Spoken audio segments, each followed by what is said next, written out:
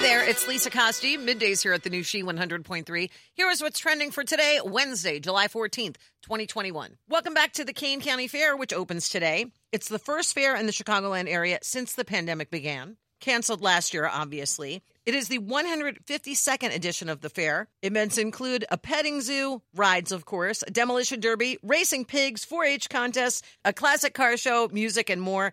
It'll be open till 11 tonight. Hours are 3 to 11, Friday, Saturday, and Sunday. For more information, you can go to CaneCountyFair.com. First comes love, then comes marriage. Will we see Blake Shelton and Gwen Stefani with a baby carriage? Maybe so. They've been very open about the fact that they would like to have a baby together. Gwen, of course, has 3 sons from her previous relationship with Gavin Rossdale, and she'd really like a daughter. At 51, though, Gwen says she knows her age is a factor, but it's not stopping her. She really feels like it would complete their family, and so they're exploring different ways to go about it. We'll see what happens. And one quick question, how you doing? Congratulations to Wendy Williams. Her show premiered on this very day back in 2008. And that's what's trending. Have a great day, and thank you for listening to the new She 100.3. Hits of the 80s, 90s, and 2000s.